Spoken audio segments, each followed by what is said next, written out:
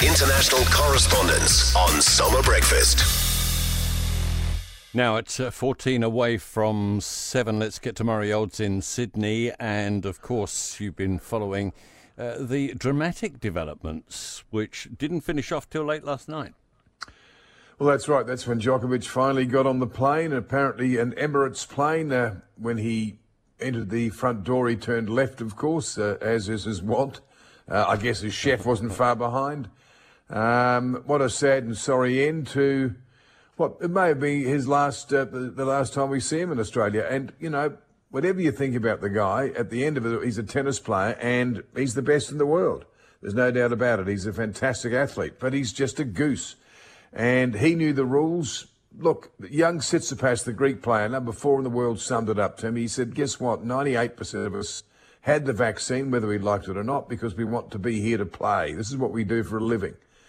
Novak, basically, he said, gamed the system, and he lost in dramatic circumstances yesterday afternoon. I mean, the whole country was, I bet the whole tennis world, from point to point of the globe, was following proceedings. You could log in, and so the Federal Court sat for just over an hour or so, and then they adjourned and said, you know what, we might not come back until tomorrow morning. It could be late this afternoon, but it could be Monday morning. Well, about 5:45, they came back and said, well, he's deported. We unanimously fined in favour of the government, the immigration minister, and awarded costs against Djokovic. And he had to leave. And I'm not sure where he's going to go, to be honest, because the US Open, is he going to play there? If you want to go and play in America, you have to be double vaccinated. I know France will make some exceptions, but I think it's a double vaccination rule to play Wimbledon as well. So goodness knows what's going to happen. But overwhelmingly, the polls in this country were saying, Novak, see you, mate. If you don't want to come and abide by our rules in the most lockdown, COVID, unfriendly city in the world, well, bugger off. We don't want you here.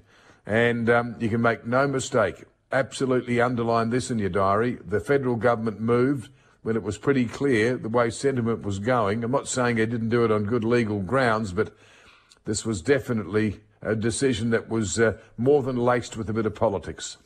All right, now on to some actual sport.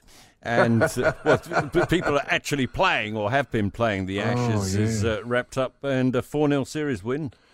It was terrible for England. I mean, all over in the fifth test. I know they had a draw in Sydney, and well played them. They managed to bat out the final day in Sydney. But down in Hobart, the first Ashes test ever in Tasmania's capital city, and England folded like sayos in a blender. They got to 68 for no wicket in the second innings, chasing 271 for, it must be said, an unlikely victory. So they get to 68 for no loss of wicket. You know, head and shoulders, Tim, the best performance, the best batting start of any innings in any of the 5 test matches for England.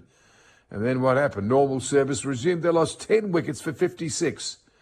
And as I say, all over before stumps. And it was the worst Ashes victory, apparently. The worst Ashes, I'm just looking for the headline here. Yeah, they were all out for 124, but chasing that 270. And it's the worst performance since 1948, apparently, by England. So, I don't know what they do. They have to go home. There's just too much, hit and giggle cricket. That seems to be coming through. And I was reading the BBC. I know you'll like this. As somebody who was a cricket fan in England said, you know what, let's get Novak Djokovic to open the batting because no one can get him out. And I just thought that sums the poor, long-suffering English cricket fans, the poor fellas and girls up there in the UK, freezing cold up there, getting up at night, sitting over their 3-bar heaters watching this debacle. All right. It doesn't get any worse. Appreciate that. Murray Olds is our correspondent in Australia. We're just gone 10 to 7. Summer breakfast at Newstalk ZB. Good morning.